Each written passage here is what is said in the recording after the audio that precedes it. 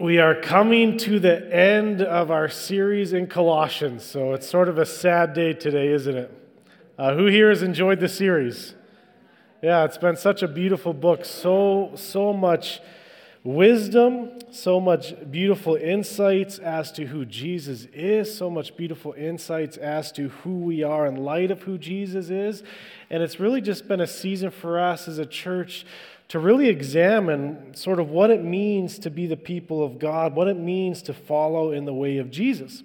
And so, if a little recap, if you haven't been here throughout the series, Colossians was a book, but primarily it's called a letter that was written by the apostle who? Paul, to the church in Colossae, and it's a very young church plant, a lot of new believers, and so if you have a young church plant with a lot of new believers, there's most likely going to be a lot of issues, right? And there's going to be a lot of worldviews to deal with, there's going to be a lot of questions to deal with, there's going to be a lot of truth to deal with, as even Lee was mentioning. And so Paul begins to remind them that Jesus is the king of the cosmos and that he is ruling and reigning over all creation, and he is ushering the kingdom of God, the rule and reign of God. And therefore, in light of that, the church, then the people of God, have this mission, this calling to live out of that, out of the kingdom of God. And so throughout the letter, Paul is praying that they would learn to be thankful for who God is, but that thankfulness would transform into how they live, how their lives are structured, how their lives and habits are formed, and he prays that they would become mature in Christ. Maturity, living in light of the new kingdom under a new identity. And so the second half of the book, as we've been looking at, is about how the kingdom of God affects the ways that we live in our relationships, primarily the relationships of our marriages and our families and parenting, primarily in our relationships with one another as the church, in our relationship with the community, in our work relationships. And so all these things Paul has been introducing, and now he comes to the end of the letter. Now, what I find fascinating, as you turn to Colossians chapter 4, verse 7, as Paul ends the letter here, it's really just a list of names. And he writes off and he lists a bunch of relationships that have been developed with him that have really primarily served the mission and purpose of the church.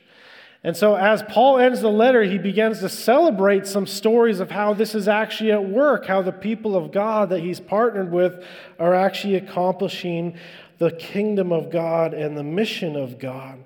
And so it's this beautiful little reflection that he has on people who partnered with him in the gospel, people who belong to him in the mission that he established.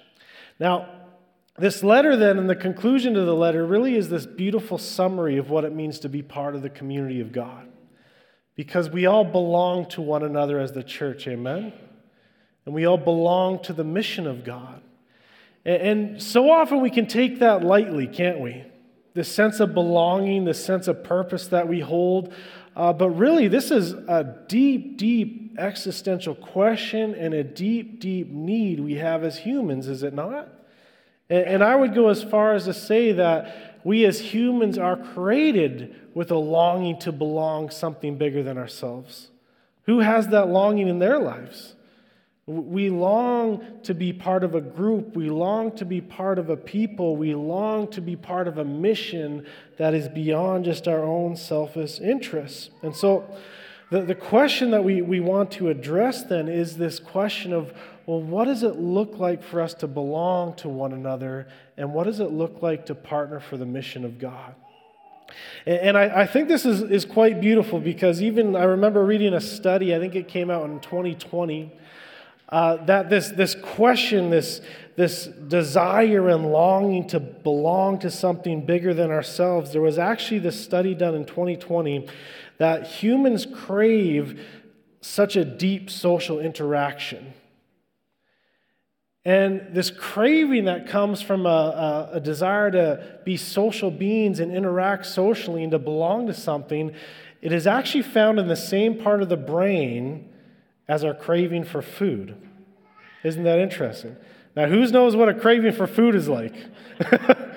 We probably experience that daily, right? We need to eat today. I long for this. I need it. It's a necessity. And that very same part of the brain is where our longing for social interaction and our longing for social engagement and our longing for social purpose comes from. And so you realize how deep that longing is. A longing to be something, part of something bigger than ourselves. Now, it was fascinating for me this last week. My grandpa passed away this last week, so it's been a little bit of an emotional week. But I was interested, as we're going through some of the historical documents and getting things together for the funeral director, we came across my grandpa's birth certificate. And as I was reading the birth certificate, guess one of the things that it said about him on there? It said, illegitimate child. Talk about a sense of belonging to a family, right? I didn't even know they used to do that with birth certificates, but I guess back in the day, basically his father abandoned him, so he was an illegitimate child. Sadly, his mother would pass away when he was 7, and then he would get tossed around from house to house, never ended up being adopted, never ended up having a deep sense of belonging to a family. And yet at the same time, the beautiful story about my grandpa is the redemption that God put in his life. Because he was brought in by a family called the Olson family who knew the Lord. And I think it was when he was 16 or something like that. But they brought him in. They never adopted him, but he sort of became a part of the family. And that's where he first heard the gospel. And that's where he came to faith in Jesus Christ. And that's where he found a belonging to the people of God. And even more than that, he found a purpose in the mission of God. And he was faithful to that mission for the rest of his life. And so when we look at this desire, this purpose that we were created for, belonging with a mission and meaningful participation in a community, the gospel is the good news is that God has established that and provided for us in such a beautiful way. And really this goes back to the entire story of God. I'm gonna get to the list in Colossians of names soon, but as we look at Paul's closing to the letter and as he celebrates all these partners in the gospel, I wanted to first of all step back in the story and say, well, why is there a need to partner in the gospel? Why is there a need for this church community that Paul celebrates? And really this goes back to the beginning of the story of God. Genesis 1:27-28 says this, so God created man in his own image. In the image of God he created him, male and female he created them, and God blessed them, and God said to them, be fruitful and multiply, fill the earth, subdue it, have dominion over the fish in the sea and over the birds of the heavens and over every living thing that moves on the earth. This was the mandate, this was the cultural mandate, this was the mission that God gave to humanity. Now, think about it. This is the mission from the very beginning of the existence of humanity. And think about this concept. God created humanity in his image. Now think about some of the implications of that. We call God the Trinity, which means what? 3 in 1. God the Father, God the Son, God the Spirit, which means that God is a relational being. So part of being created in the image of God is that we as humans are relational beings. We're created for relationship. We're created for partnership. We're created for collaboration together. We're created to work with one another. Isn't that beautiful?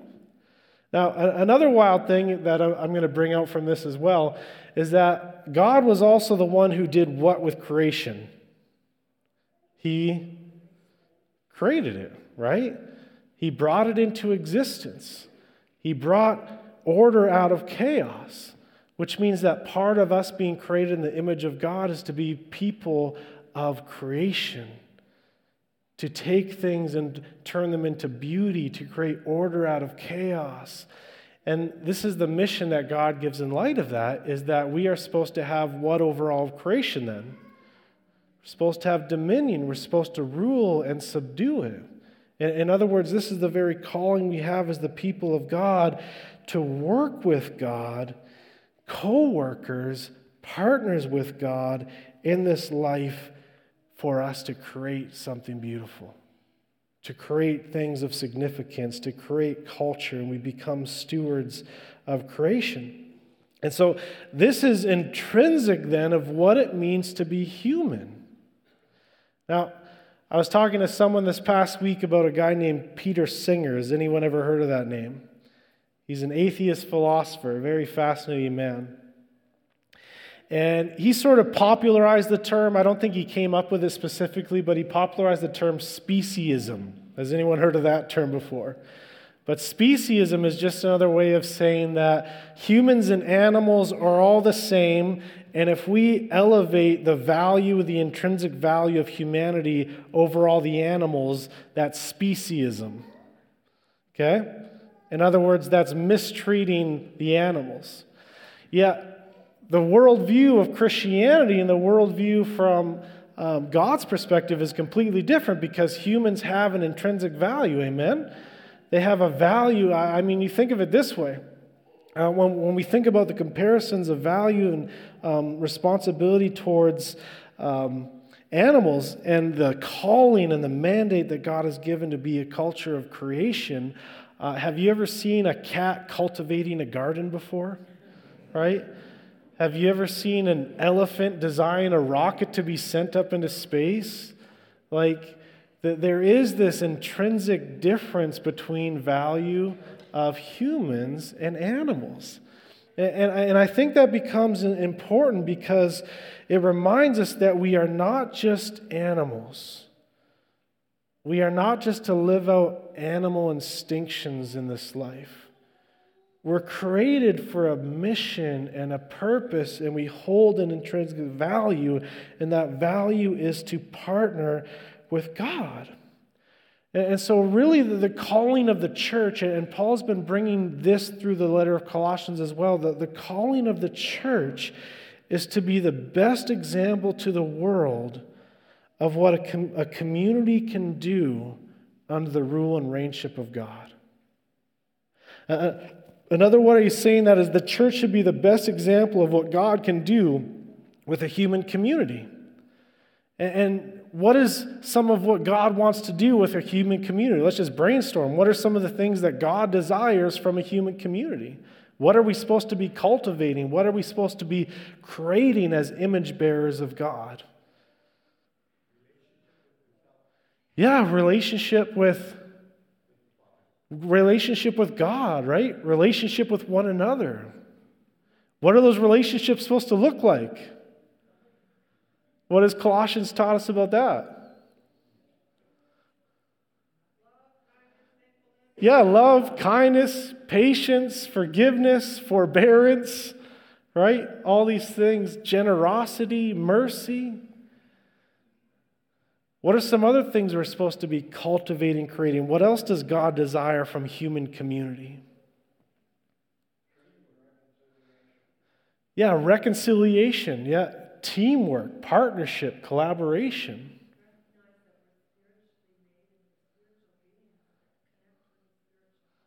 Yeah, spiritual relationships, right?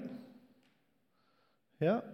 And so all this thing is bringing us to the intention that God is creating something beautiful through his people, through the church. And that has been the desire from the very beginning of creation. And so this calling to be relational beings who partner with one another is part of the image of God, part of us being creatures who create and produce things of beauty, things of wonder, things of value is part of being in the image of God. And N.T. Wright says it like this. I've said this quote a couple times, I think, but it's worth repeating here. Because he reminds us that the mission and partnership that we have in the gospel for the kingdom of God lasts into eternity. And he says this, he says, what you do in the present, in this life, by painting, preaching, singing, sewing, praying, teaching, building hospitals, digging wells, campaigning for justice, writing poems, caring for the needy, loving your neighbor as yourself will last into God's future. Isn't that beautiful? In other words, all the endeavors that God values here and now will last into eternity because God values them for eternity. It says these activities are not simply ways of making the present life a little less beastly, a little more bearable until the day where we leave it behind altogether. They are part of what we may call building for God's kingdom. And so this is what the entire letter of Colossians has been leading us to, is everything you do in this life, the relationships that you restore, the acts of generosity, the habits that you form, the way your character is developed and formed, all these things matter to God. Why? Because they go back to the very mission and purpose of humanity. And this is why Paul again tells us in Colossians, he says, if you have been raised with Christ, in other words, if you're a follower of Jesus and you are a new creation, if you have life in Christ, he says, seek the things that are where? That are above, where Christ is, seated at the right hand of God. Set your mind on things that are where? Above, not on things that are earth. Now, sometimes when we hear that, especially as Westerners, we have this concept of above and heaven that's pretty distorted, where sometimes we think of heaven as hanging out in the clouds, playing harps and stuff, eating cream cheese with those old commercials, right? We think that's what setting our mind on things above is all about. And it can almost be this form of escapism, leaving this world to enter into some heavenly cloudy bliss. That sounds extremely boring, actually. What God is saying to us in setting our minds on things that are above is setting our minds on kingdom realities that will last for eternity. Setting our minds on being the people that God has called us to be in our relationships with ourselves, with God, with others, with the community, and that we would be a people of love and justice and beauty and creativity and mercy and all these things. That's what it means to set our minds on things that are above. That's what we are called to pursue.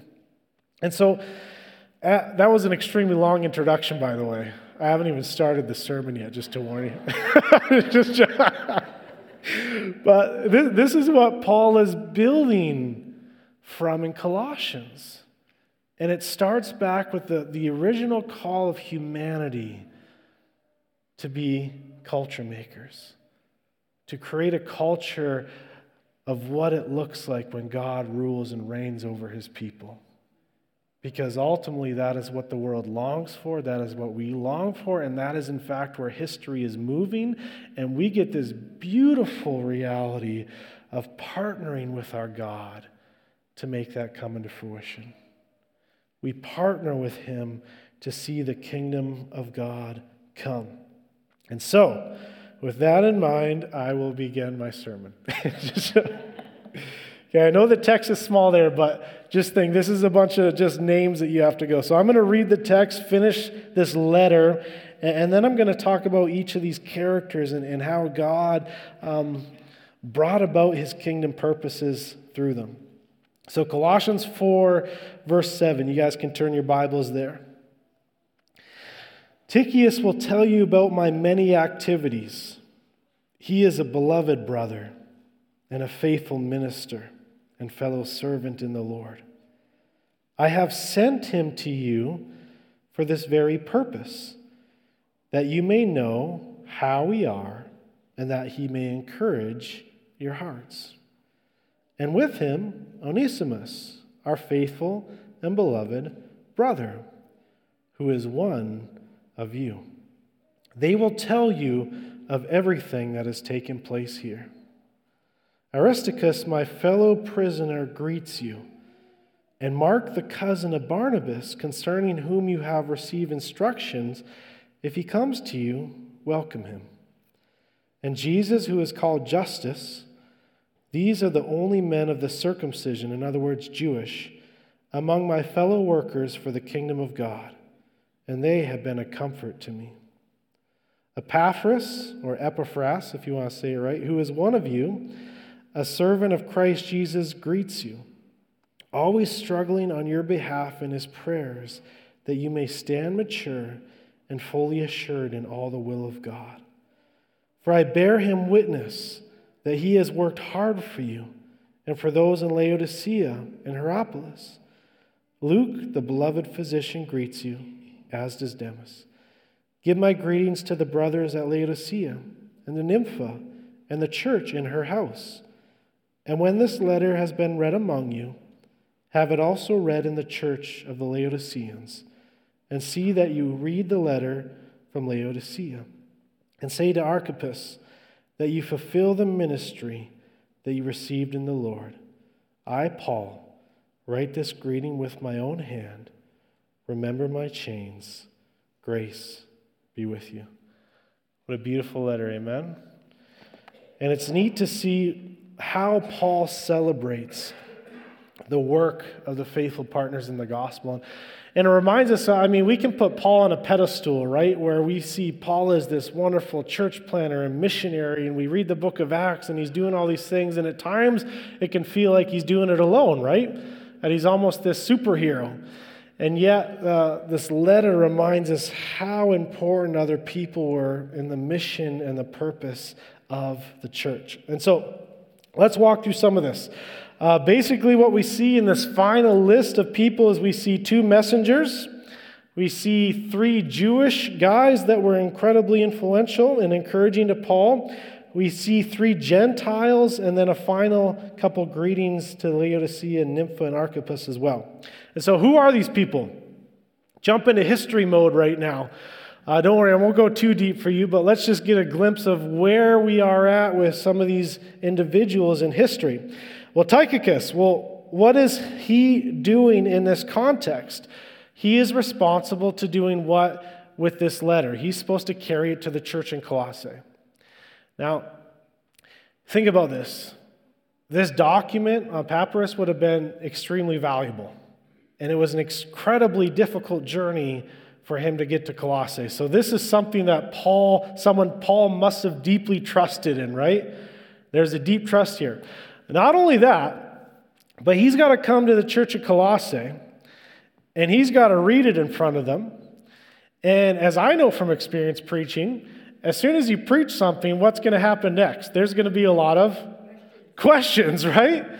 And so Paul's not only trusting him with bringing the letter, a very expensive document in an incredibly difficult journey, but he's also going to be responsible for dealing with all the questions of what Paul is going through, questions about the letter. And so he would have been an incredibly gifted man. And that's why Paul calls him a beloved brother and a faithful minister. So, that's Tychicus. I'm not going to spend too much time with all these guys, but the next one is Onesimus. Now, where do we read about him from? Anyone know? Philemon, right? And Philemon was a member of the church of Colossae. And I find it absolutely fascinating that Paul includes him here, because there's a lot that could be said here, but Onesimus he calls a faithful and beloved brother, and he says, who is one of you? Why do you think that's significant? Because who was Onesimus? He was a slave, right? And I think this is such a beautiful application of what Paul has already been writing, because just a few chapters later, Paul said there is no what? There is no slave, there is no master, there is no, in Ephesians, woman, man, there is no Gentile, there is no Jew. In other words, all the barriers to the gospel, all the barriers to community of faith have been broken down. And so he reminds them, he says, even though he's a slave, and you feel like he might not fit into your culture and your sphere, he says, he is one of you. He is a brother. And so I find it beautiful as well with the story of Onesimus that we read about Paul advocating for him, because if you know his story, he's basically a slave who was under Philemon, and Onesimus didn't obviously want to be a slave, so what did he do? He ran away. He tried to get out of there. And Paul basically advocates for him with Philemon and says, you guys need to restore this relationship. You need to be reconciled as believers, and ultimately restores that relationship and ultimately fights for Onesimus's freedom, his physical freedom. And so there's this beautiful backstory there. So if you want more on that, you can read Philemon. We don't have time for that. And Aristarchus, here's a neat little thought. He says, my fellow prisoner greets you. My fellow prisoner. Now, something interesting is going on here. Because the way the Greek language is phrased here, we don't actually think that he would have been a physical prisoner. In other words, we don't think he would have actually got arrested for something.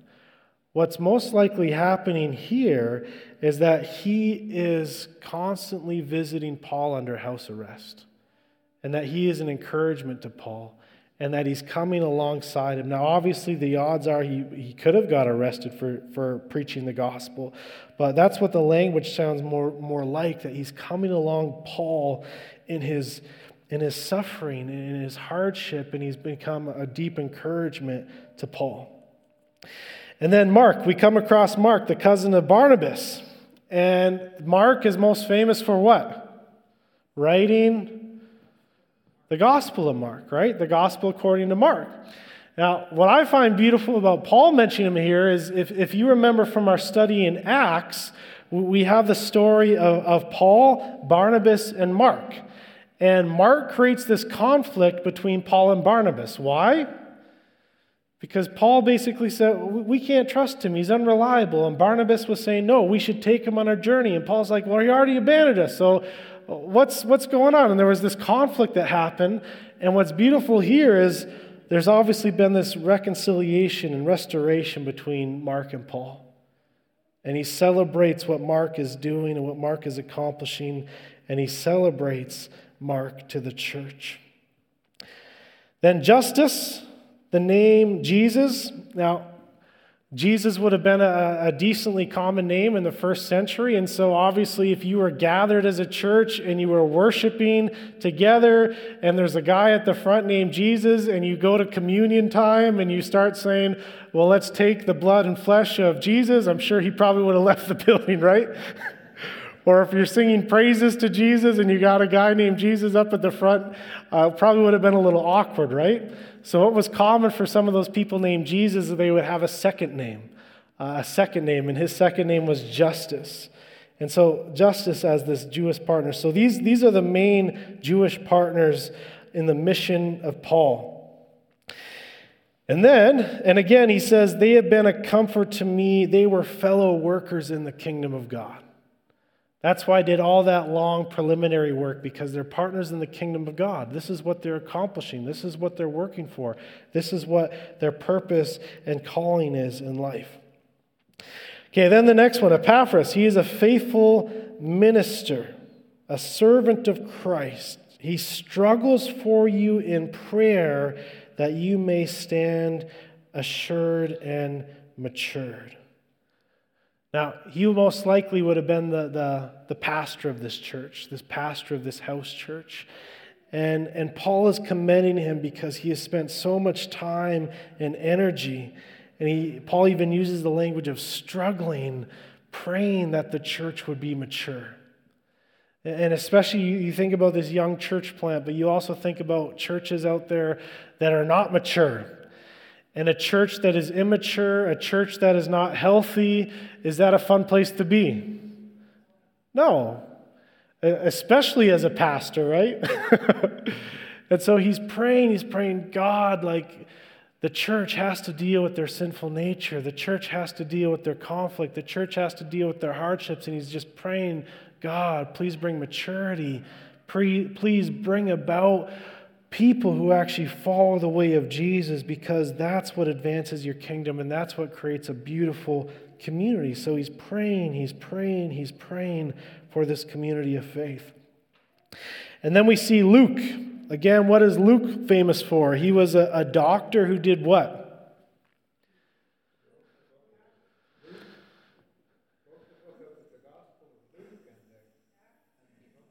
Yeah, he wrote the gospel according to Luke, and he wrote the Acts of the Apostles. And so Luke is sort of one of those unsung heroes in the New Testament, because we often talk about Paul, who wrote so much in the New Testament, but Luke writes an incredible amount, doesn't he?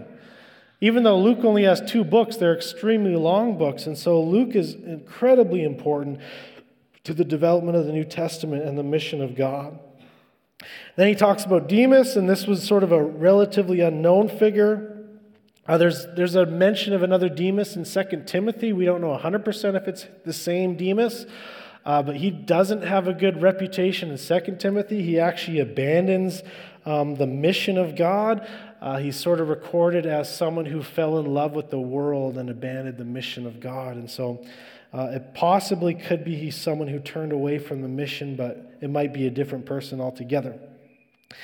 And then another beautiful mention is Nympha and the church in her house. And so she would have been this incredibly influential woman to the church of Colossae and to the church of Laodicea. And she's basically hosts a church plant in a house church. And so it's quite fascinating. She could have been a pastor, she could have been an elder in that context, but she's basically running a house church and hosting a house church. And so it's beautiful to see her mentioned. And I think this is a neat thing for us to wrestle with, because I've heard even people talk about the Apostle Paul as being misogynistic and devaluing women. And yet when you actually read Paul and what he celebrates and how he explains his theology in the context, women are very much valued and appreciated in the kingdom of God. And Paul definitely brings that into light. And then Archippus is basically this man we don't know anything about other than Paul told him to finish the ministry he was supposed to complete. And so that's about all we know about him. And so, little snapshot, didn't want to go into too much depth because it's just a list of names that can be overwhelming, but this is what Paul was celebrating in partnering the gospel.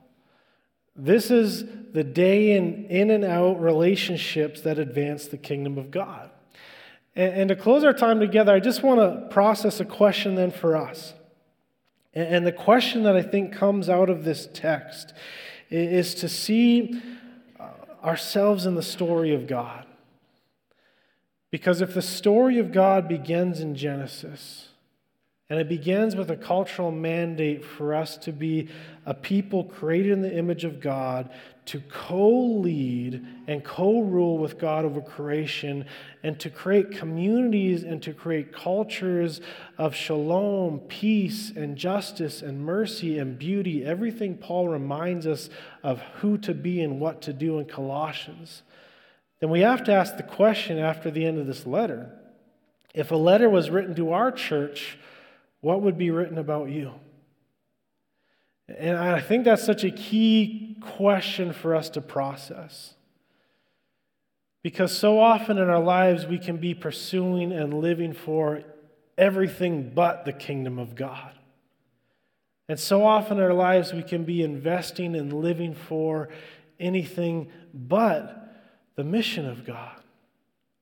And a text like this reminds us that what ultimately is going to be celebrated at the end of our lives as believers is what was accomplished that had eternal value. What was accomplished that will actually last into eternity? What will be accomplished that will actually further the mission and kingdom of God? And so you can reflect about people that you've known, perhaps that have passed away. And you think about memories of them, and I think about my dad this past year, now my grandpa. And I often think, like, what do I actually remember of their lives that truly mattered? And it was beautiful looking at some picture books of my dad this last week and realizing a lot of what he'd be remembered for are simply investing in relationships and the partnerships that he created to see something beautiful. And one of the books I was reading was a picture book that my parents worked with International Student Ministries for years. And there was this book that they put together basically that had all these different testimonies from some of the different international students of how my parents had impacted their lives, and stories and pictures of events that took place. And it reminded me, like, at the end of the day, is that not the important things to be remembered for? Is the relationships, the partnering in the gospel, the desire to see the gospel spread, the desire to see lives transformed, the desire to bring people with a sense of belonging and purpose? Is that not what matters in life? And yet so often we completely neglect the very thing that God has created us for. And we find ourselves so often with a sense of purposelessness or meaninglessness because we have neglected what God has called us to do and to be. And so my encouragement then is for us to think about that from that perspective is, well, when we think about these relationships that were developed with Paul and the church and the partnership to the gospel, do you think any of these relationships happened without work? No. It would have taken a lot of time and energy and investment in relationship with people. And what's fascinating is we often sort of watch TV shows and we watch how relationships work in an entertainment perspective, and you'll have strangers come and meet and they'll be best friends within the first episode, right? Is that the reality of life? No, friendships take investment. Partnering takes investment. Working towards something of purpose in the community takes investment. It takes time. It takes energy. And yet at the same time, there's this beautiful reality that when we invest in those things, when we invest in what truly matters for the kingdom, God will create something beautiful out of it. And God promises to bring the kingdom of God into fruition. And so as we close this letter together, I pray that this would be a letter that sticks with you for the rest of your life, that you continue to look back on it to remind yourself who Jesus is. There's beautiful descriptions over and over again defining who Jesus is, but also who we are in light of who Jesus is and the very purpose and mission we're called to in light of who Jesus is. So let's pray to that extent. I'll call up the team as I do so.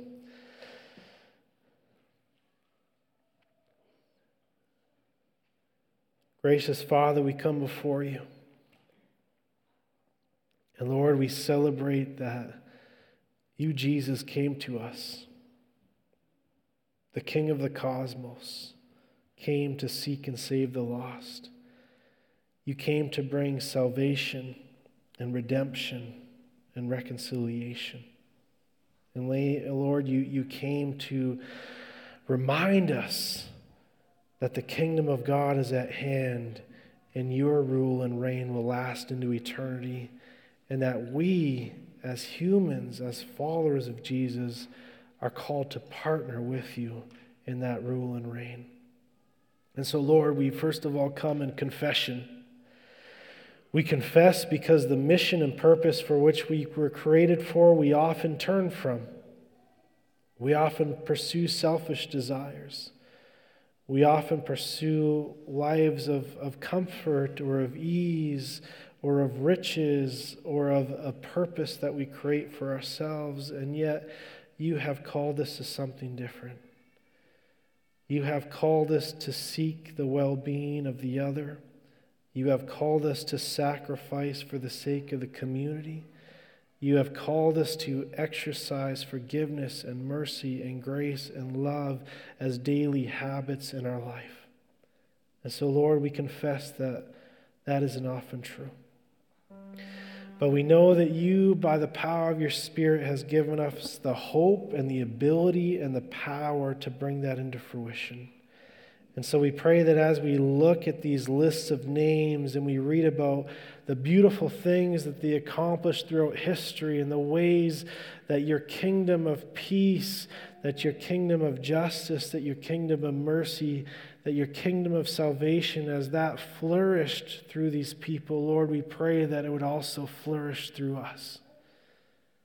that the things we create and the words that we speak and the actions that we do would bring about a world and a community of love and beauty and fruition. We pray that this would be done for the good of our community and the glory of your name.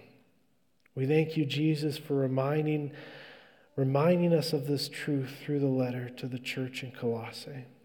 Lord, as the church has been instructed and guided by this letter, we pray that by your Spirit we would too as well. We thank you for your word. We thank you that you're a God who speaks to us. May we listen and may we live in obedience to it by your Spirit. Thank you, Jesus. Amen.